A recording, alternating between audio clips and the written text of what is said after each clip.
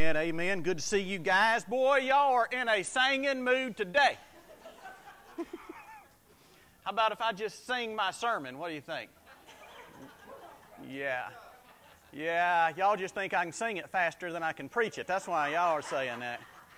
That's probably not the case, you know.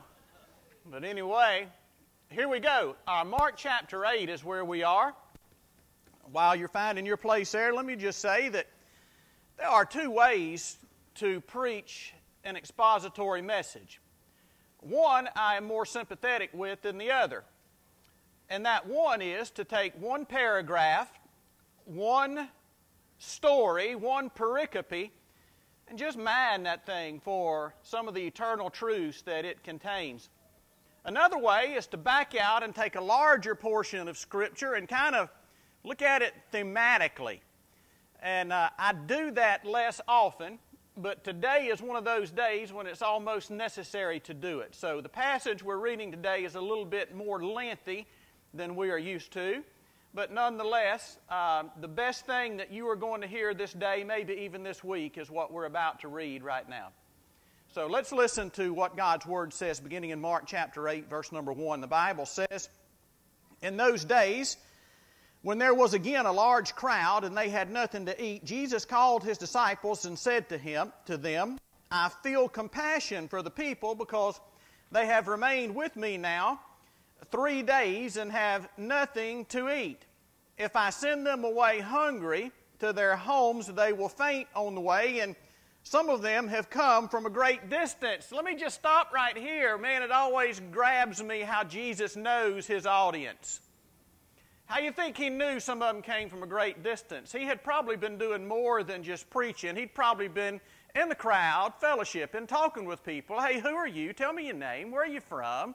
And those types of things. So He got to know these people in the period of 3 days that they were with Him. By the way, He said, they've been with me for 3 days and they have nothing to eat. He felt compassion. How many of you have been with Him more than 3 days? Huh? You know what I'm saying? Is He going to take care of you? You better believe He is. All right, let's get back to the task at hand. Verse number 4, "And His disciples answered Him, Where will anyone be able to find enough bread here in this desolate place to satisfy these people? And He was asking them, How many loaves do you have? And they said, 7. And He directed the people to sit down on the ground, and taking the 7 loaves, He gave thanks and broke them, and started giving them to the disciples to serve them, and they served them to the people. They also had a few small fish. And after He had blessed them, He ordered these to be served as well. And they ate and were satisfied. And they picked up 7 large baskets full of what was left over of the broken pieces. About 4,000 were there, and He sent them away. And immediately He entered the boat with His disciples and came to the district of Dalmanutha. The Pharisees came out and began to argue with Him, seeking from Him a sign from heaven to test Him. Sighing deeply in His spirit, He said, Why does this generation seek for a sign? Truly I say to you, no sign will be given to this generation. Leaving them, He again embarked and went away to the other side. And they had forgotten to take bread, and did not have any more than 1 loaf in the boat with them. And He was giving orders to them, saying, Watch out, beware the leaven of the Pharisees and the leaven of Herod. And they began to discuss with one another the fact that they had no bread. And Jesus, aware of this, said to them, Why do you discuss the fact that you have no bread? Do you not yet see or understand? Do you have a hardened heart? Having eyes, do you not see? And having ears, do you not hear? And do you not remember when I broke the 5 loaves for the 5,000, how many baskets full of broken pieces you picked up? And they said to Him, 12. When I broke the 7 for the 4,000, how many large baskets full of broken pieces did you pick up? And they said to Him, 7. And He was saying to them, Do you not yet understand? And they came to Bethsaida, and they brought a blind man to Jesus and implored Him to touch him. And taking the blind man by the hand, He brought him out of the village And after spitting on his eyes and laying hands on him, he asked him, "Do you see anything?" And he looked up and said, "I see men, for I see them like trees walking around." Then again he laid his hands on his eyes, and he looked intently and was restored, and began to see everything clearly. And he sent him to his home, saying, "Do not even enter the village." Well, how many of you remember this old commercial from long ago? Is there anyone out there who still isn't clear about what doing drugs is? Okay, last time. This is your brain. This is drugs.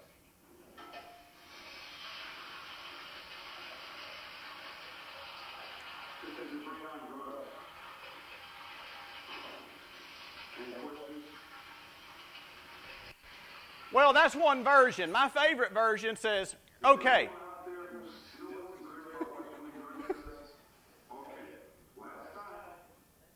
this is the last time." My favorite version of that says, "Okay, one more time. This is your brain, and this is your brain on drugs." Well, I'm sure that's how Jesus feels with us sometimes, and that's really what this entire narrative about. This entire narrative is kind of a recapitulation or a restatement, almost verse by verse, of what we have already seen and what Mark has already reported. In fact, it's so exact until liberal scholars say that Mark made a mistake here and included some of the same material twice. Kind of forgot where he was and just kind of put a different spin on it. Let me show you what I'm talking about here. I've written some verse references on the whiteboard, and one day we're going to get high tech and not need to do this, but until then the professor is going to come out in me on Sunday morning, all right? Here we go. Look at these themes that take place, and if you don't believe me, when you get home, take your Bible and look at this and see the perfect parallel in these portions of Scripture. In chapter 6 of Mark, verses 31 through 44, and chapter 8, verses 1 through 9, we have the feeding of a multitude. So in chapter 6, we have the feeding of 5,000. And then in chapter 8, he opens with the miraculous feeding of 4,000. And then in chapter 6, verses 45 through 46, and notice there are no blanks here. This is just straight through the text. 45 through 46, and then verse number 18, we have a lake crossing. And then in 7, 1 through 23, and 8, 11 through 13, what we have is a dispute with Pharisees. 7:24 through 30, and then 8:14 through 21, we have a discussion about bread. Then in 7:31 through 36 and 8:22 through 26, we have a miraculous healing. Then finally, to close out this section, in chapter 7, verse 37, and then 8:27 through 38, we have a confession of faith. Now check that out. That is far too precise to be a coincidence.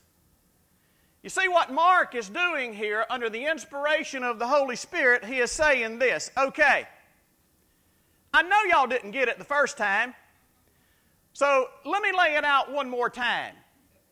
So he backs up and he collects the material because Jesus did so many things in 3 years until John tells us if everything that he did were recorded, the entire world wouldn't be big enough to contain the books.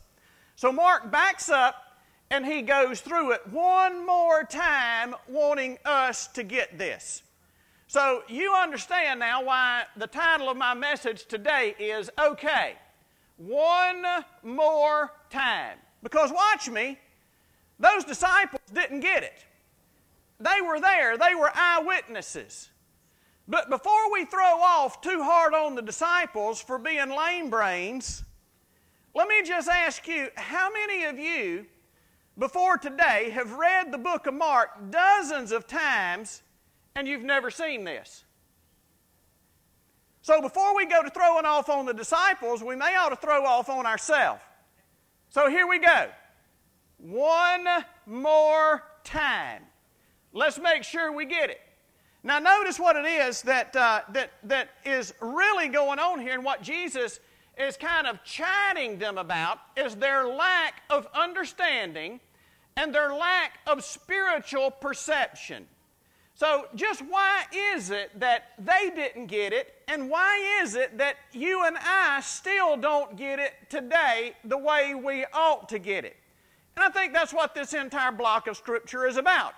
So let's look at this entire block and see if we can come to some conclusions. I think one of the first things this passage teaches us is that sometimes we can't see because of a previous miracle. A previous miracle.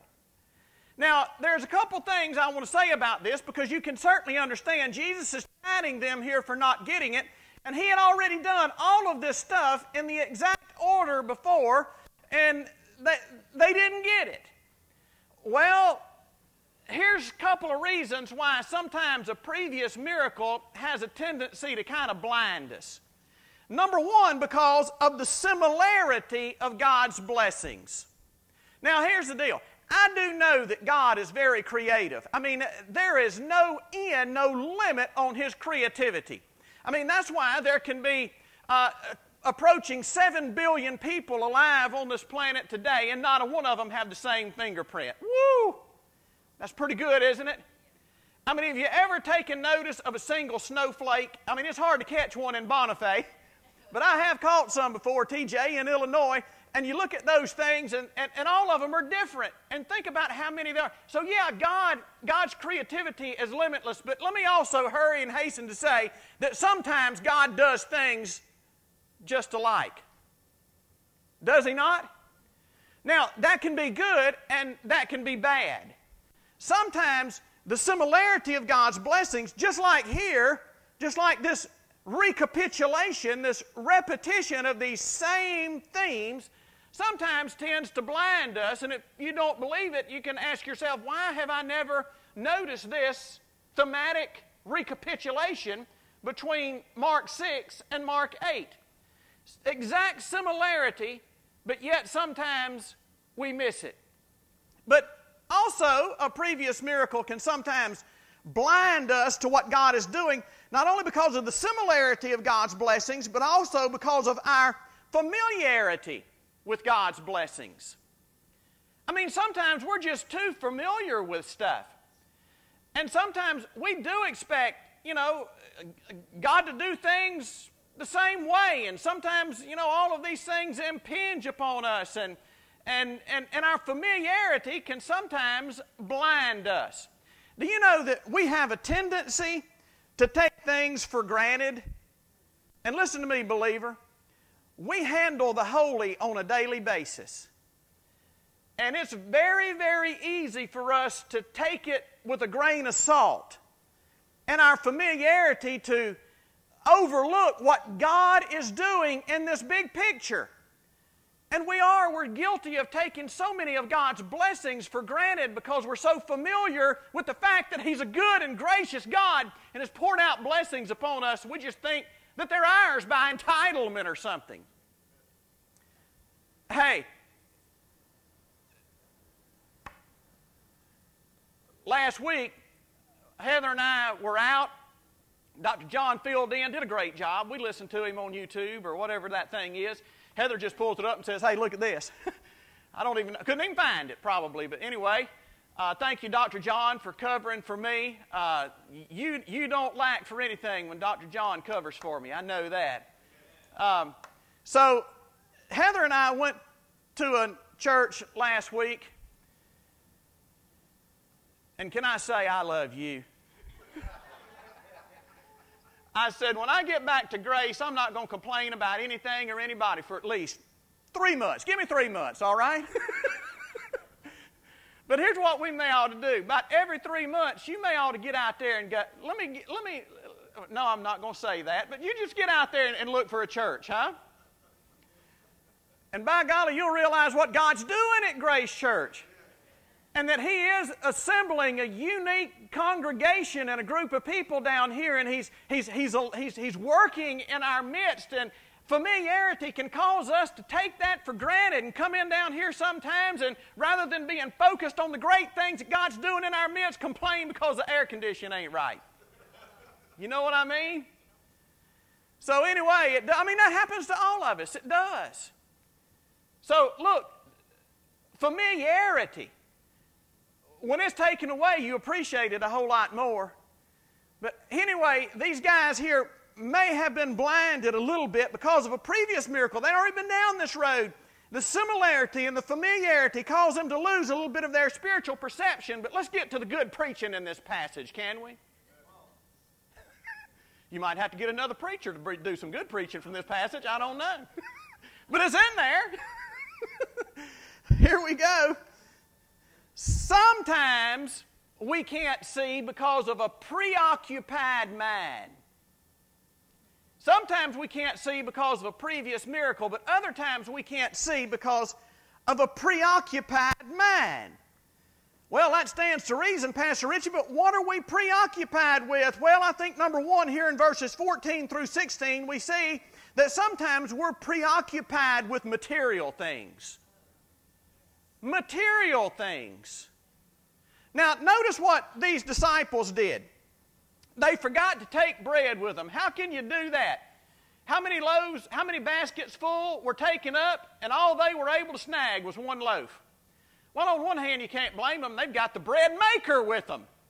Why carry something that he can make fresh if he wants to? Out of nothing.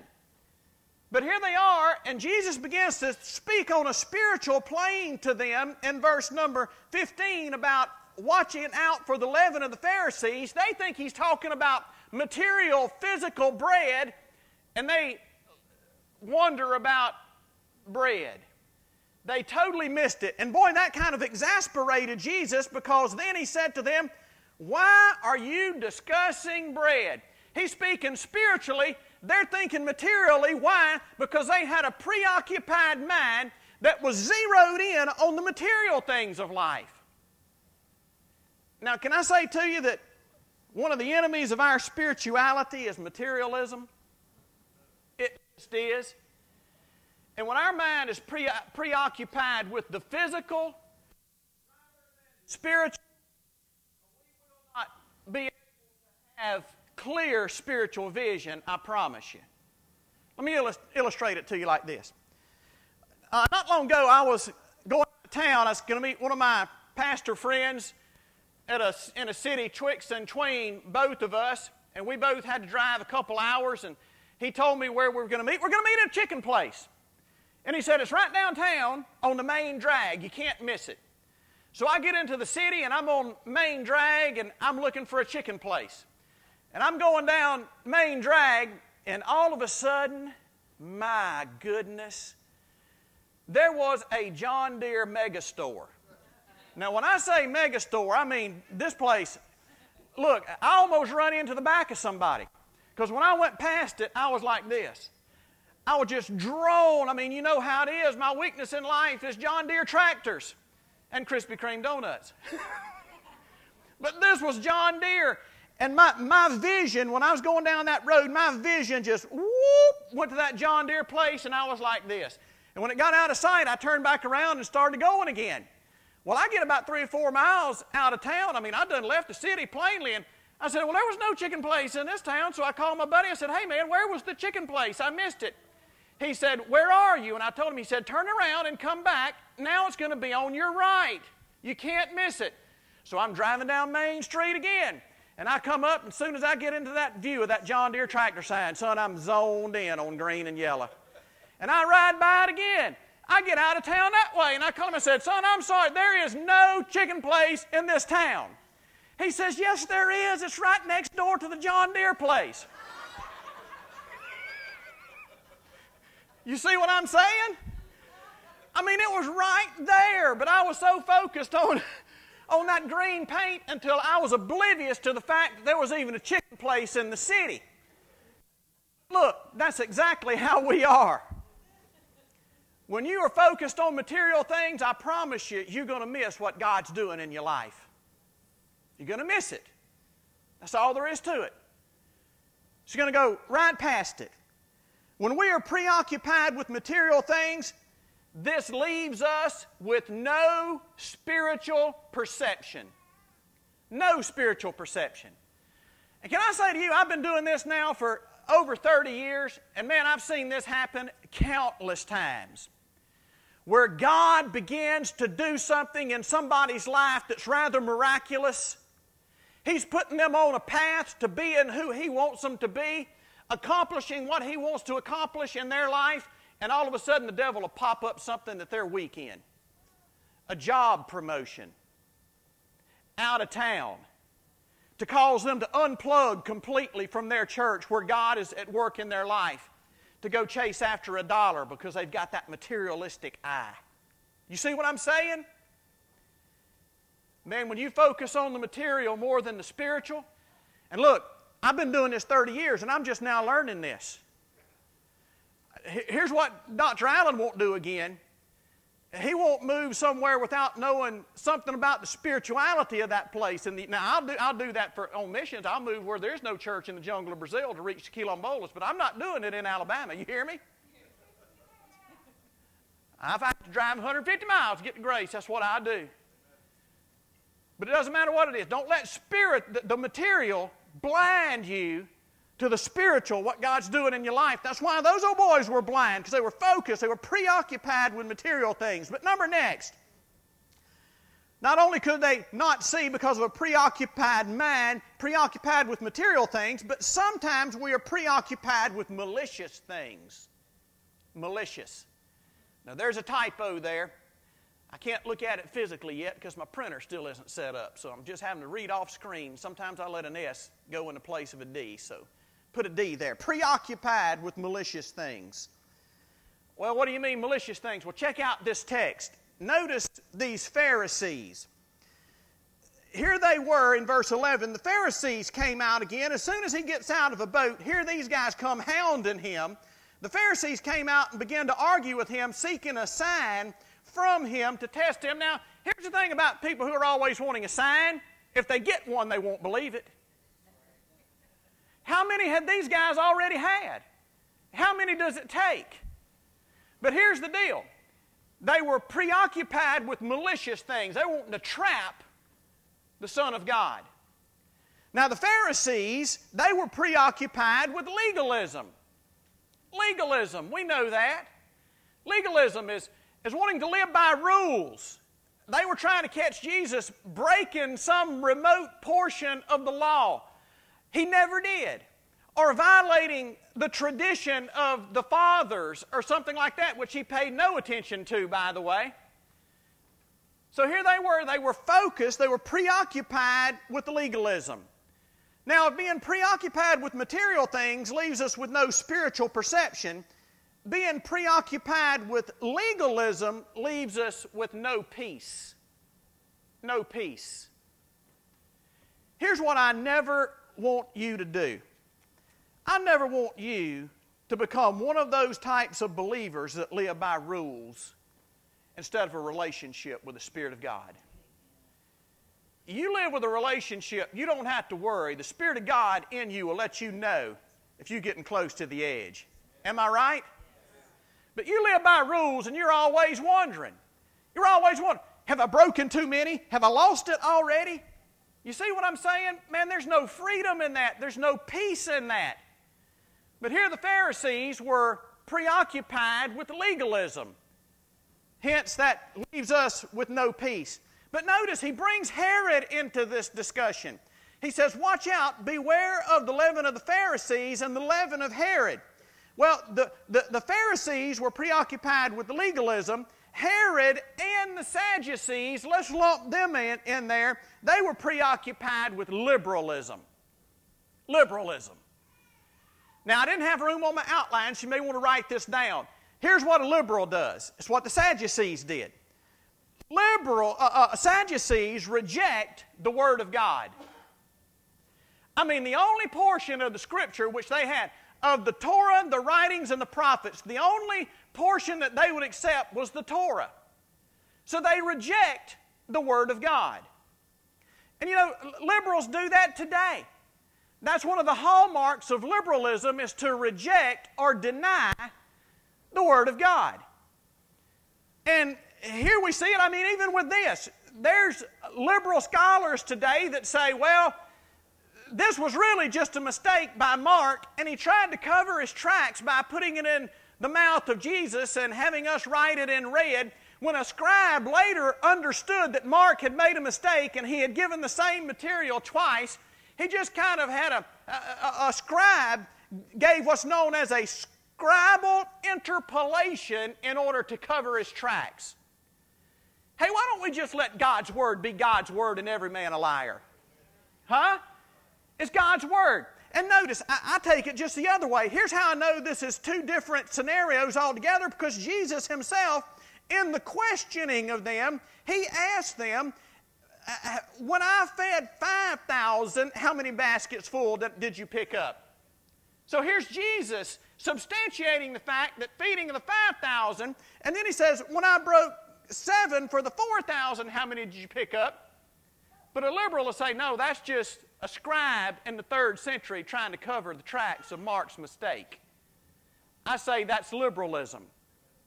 So the Sadducees, they denied the Word of God with their liberalism. Hey, can I say to you today, you're liable to string me up for this, but it's the 4th of July. Let's be a little bit patriotic. Let me tell you where liberalism has gotten us today. Can I? Is that all right? The United States today, because of liberalism, kills more babies than any other nation on this planet. Where does it stop? I have a friend who says you never give a liberal a cookie, because if you give him one cookie, he'll take your whole pack and leave you with none. You cave in on one thing and we end up murdering more babies than any other planet, than any other country on this planet. Do you know that because of liberalism, last week in the state of Alabama, it is now illegal on a live birth certificate to list father and mother? Did you know that? Because that might be offensive to people who identify with the sex other than what God assigned them. You just have to do generic and put parents. Hey, it's the 4th of July. Can I go a little bit farther? Let me tell you what liberalism has done for us. Because of liberalism, we have athletes representing the United States of America in the 2020, that's a year late, Olympic Games in Tokyo, who turn their back on the flag when the national anthem is played. Now, am I just somebody from the South who thinks that's wrong? Or should something be done about that? I mean, that's the country that gives you the right to be an idiot if you want to. But don't embarrass us all on television. What you going to do when you win a gold medal and they raise Old Glory? You going to turn around back while silver and bronze are facing her? How hypocritical.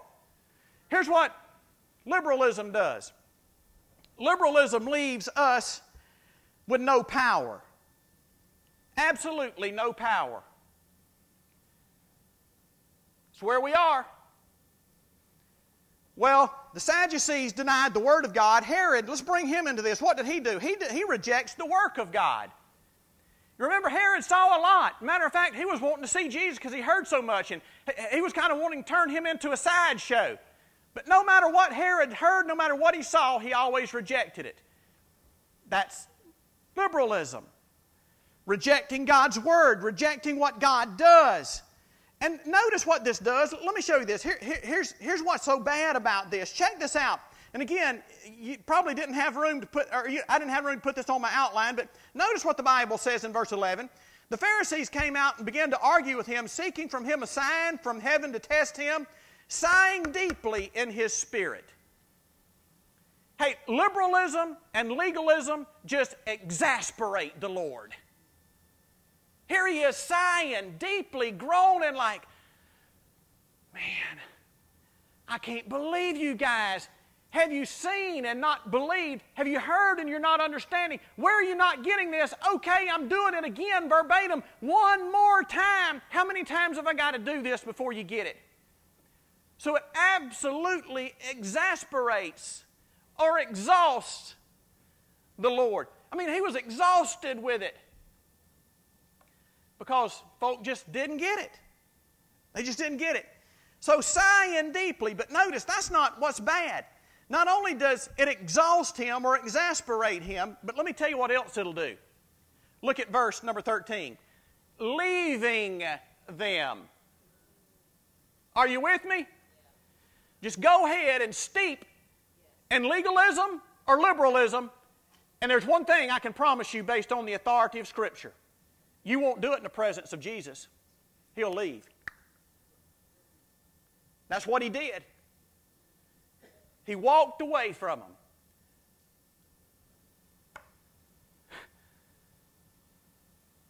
I've got some buddies that still say that I'm antiquated. I'm a dinosaur. And you know why they say that? Because I still believe that the power of God's Word is the only thing that can convert and change and transform a human being's life. They say that I'm antiquated, I'm a dinosaur. I heard that just in the past couple of weeks. One of my friends told me that because I preach expositorily God's Word rather than coming and just telling stories that make you have your best life today. Hey man, listen. You take God's Word out of anything and there's no power in it. You take God's Word out of the church, it ceases to be the church. And there are so many folk who have replaced God's Word with whatever they can find to entertain and draw a crowd. Dear God, I know a guy that has a mule that'll jump 150 feet off a high dive platform. We can get him in here and attract a crowd, but we ain't going to have a soul saved until somebody stands up and says, "Thus saith the Lord." Well, there was my patriotic sermon for the day. Here we go. Notice what else the Bible says. The Bible says that sometimes spiritual vision comes in purposeful increments. Comes in purposeful increments. Now check this out. Did you notice that healing story in verse 22 through 26? Do you think for a minute that Jesus did something the first time and it wasn't quite right and he had to go back and finish it? I don't think so. See, here's what he's doing. He's trying to get those blind disciples to see something. So he's teaching them a lesson here. And notice what he does. When he begins to question them in verse 17 through 20 or 21, he asks them a series of rapid fire, 7 questions that all get at the same point. How can you not see this? How can you not understand this? How can you not get this? So now he's going to demonstrate it to them one more time physically. So they bring this blind guy to him. Let me just point out in passing again that here's Jesus, the M.O. of Jesus. He didn't never make a public spectacle out of anybody when he healed them, did he? He took this guy outside the city by himself. He wasn't in a healing crusade where somebody had to help him up on the stage and where he made a big display out of it. He just doesn't do things that way. He led this guy out in privacy, and probably his disciples were there. They were in the background because he was wanting to teach them something. So in the first go-round, he does something to this guy's eyes, and he says, "All right, tell me what you see." And the guy says, "Well, I can see a little bit. I can see images." Man, that's progress for a blind person, isn't it? He said, "I can see men, but they're kind of undistinguishable. They're walking around as trees." Jesus says, "All right, one more time." Now again, think Jesus, the first time he did it, it wasn't good enough? No, here's what he's teaching his disciples. Boys, sometimes spiritual vision comes little by little. But here's the deal. Y'all been walking with me now for nearly 2 years, and y'all still blind as a bat. What's wrong with y'all? You see, here's how spiritual vision comes. Here's the way it comes with me, I find. Very few times somebody gets saved and immediately they have tremendous spiritual insight. Now, I've seen that happen. But most of the time, for most of us, it comes little by little through a process of walking with the Lord on a daily basis. Man, I know something about, for instance, Dr. Bill Cook, we have read his book recently in Mark. That man has more scriptural insight in one guy, I think, than anybody else I know. He just has insight into the Word, both on a scholarly but yet practical level that'll just blow you away. It'll slack-jaw you, brother. And you know how Bill Cook got that? Let me tell you how he got it. He got it little by little by little through a consistent walk with God. That's how he got it. He didn't just wake up one day and he was Dr. Bill Cook. No, it was little by little by little. So Jesus says, all right, we'll touch you one more time. And he touched that guy, and everything became crystal clear. You see what he's teaching? He's teaching that if you want to see, it comes in purposeful, bite-sized increments. Hey, the way you see more clearly tomorrow is respond positively to the light that he gives you today. That's the way it works. But every time he gives us a little bit of light and we say, nah, I'm just not going to do that, you know what you do? You close your eyes a little bit more, and tomorrow you're going to be more blind. And who knows, but God's going to do something tomorrow that could be life-changing for you. And because you didn't respond to the light he gave you today, tomorrow you're going to walk right past it, just like I did that chicken place that day. Because I was so tuned in on a John Deere store. Spiritual perception comes in purposeful increments. So let me give you this, and we're done. To be spiritually perceptive, what do? I mean, how is it that I can be sharp? How is it that I can miss nothing that God does in my life? And I have some friends like that as well. I have this couple that sits on the board of directors for our mission agency, and the reason they are there, the wife is there, at least on our board of directors, is because those people have walked with God for so long, they can see God in almost anything. And when I have a situation come up and I can't quite figure it out, guess who one of the first people I call is? It's RJ. Because she has the ability to look at something and say, have you ever thought of this? And I'm like, why couldn't I see that? And I'm telling you, it comes in increments from walking with God and tracking Him out over a long period of time. So how is it that you can be spiritually perceptive like that? How is it that I can be spiritually perceptive like that? Well, number one, write these down because this is a formula I'm going to give you. Number one, to be spiritually perceptive, remember. Remember. Look what it is that Jesus said in verse number 18. Having eyes, do you not see? And having ears, do you not hear? And do you not remember? There it is right there. So step number one is remember. You know, one of the things that I tell folk when they're going through something is get you a journal. Doesn't matter what it is you're going through. It might be leukemia. It might be something completely opposite of the spectrum. It might be something good. But get you a journal. And you write down every day what God does. I'm not good at this, but thank the Lord my wife is. And in the process of moving, we found some of her old journals. Because when we went to seminary, we quit jobs, we sold out, we were in all the way. There was no plan B, and God was either going to provide bread for us or we were going to starve to death. So Heather begins to journal. We pull that old journal out. Here's why it takes us so long to move. Because we packing up what I consider to be junk in the attic, which we're just going to haul to haul to the dump anyway. Every little item that Heather pulls out, we have to sit down and study it and reminisce. Am I the only one, or guys, or y'all's wives do that too? Y'all ain't going to say, you're smarter than me. You ain't saying a word, are you? Look at here. She pulled out that book, and she can look through there, and here's an entry. We were down to almost being overdrawn in the checking account. And in the mailbox today came an unexpected refund from the power company. You think those things are coincidental? Went to the grocery store today. The meat manager gave me 2 for 1 because one of them was expired for free. You see what I'm saying? You take that journal and look and see what God did in our life while we're in seminary, and I'll never worry about a can of potted meat again in my life.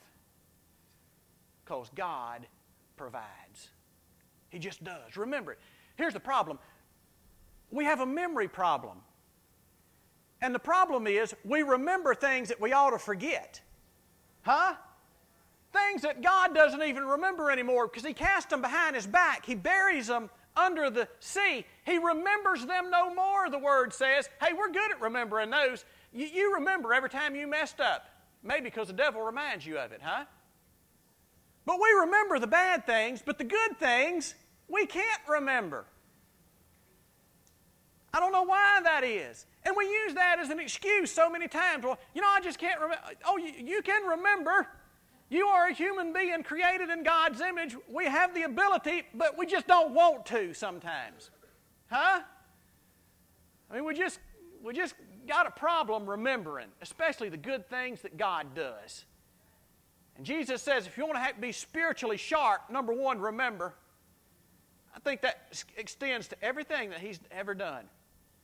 And after you get through going through that resume of everything that God's done to get you where you are today, ought to be no way we can doubt that He's not going to let us sink in the future, huh? I was like, number 1, if you're going to be spiritually perceptive, number 1, remember. Number 2, refocus. Refocus. Notice what this blind man did. I like this. Notice what the Scripture says down there in verse number 25.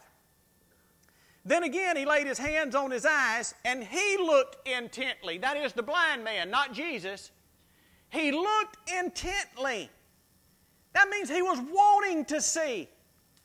This was his opportunity, so he was straining. He was trying to focus his eyes. So here's how you get to be spiritually perceptive. Number 1, remember. Number 2, refocus, refocus, refocus. Hey, listen. If you're having trouble seeing, if materialism has blinded you, if malicious things like legalism and liberalism have blinded you, and if you hadn't seen that that's taking us down the wrong road, man, you better get your head out of your sandbox. Because, y'all thought, you bunch of dirty-minded Baptists, y'all thought I was going to say something else, didn't you? Y'all need to repent. Look, if you've been blinded, this thing here, let me just put it out of the way. What do you say? Don't let me forget that. I'll step on it. Don't step on it, Evan. If you've been blinded by preoccupations with materialism and other things, here's what you do. You refocus. You push the reset button. Try to reset your spiritual vision. Number 3, if you're going to be spiritually perceptive, remember, refocus. Number 3, realize. I think that's what Jesus was trying to say to them. Realize what? Realize who you're dealing with. You are dealing with Jesus Christ, God incarnate. There's nothing that He can't do. There's nothing that He can't provide. There's no limit to His love for you. All of that goes into the mix of having spiritual perception. And then finally, here's the last part of that formula. Remember, refocus, realize, and then finally, return. Get back to that place. Because here's what I know. I know that when you were born again, here's what happened to you. One of the many things that happened to you was that all of a sudden you were given spiritual vision. Boom. And all of a sudden you saw some things you've never seen before. Some things started making sense. And somehow in the process we tend to get off track. So return. Get back to that place. You know, we started with a commercial. Let me end with a commercial. Years ago, Catholic Diocese. I don't agree with their theology, but this was a pretty good commercial. Catholic Diocese ran a commercial on TV that said this: when you pray, does God seem farther away? Well, who do you think moved? So return. See, because here's what I know. You cannot be spiritually perceptive if you're living outside of God's will. You can't be spiritually perceptive if you're living long from Him. The way you have spiritual perception is to live in His presence. So to quote Dr. Johnny Hunt, here's what you do. You stay close and you stay clean. And you'll be able to see. And Lord, have mercy. There's enough traps out there. We need to be able to see. Where are you today? Maybe you need to remember, refocus, realize, and return. Get to where you need to be in Jesus' name. Would you stand with me, please? Father in heaven, whatever returning looks like today, may it... For some of us, God,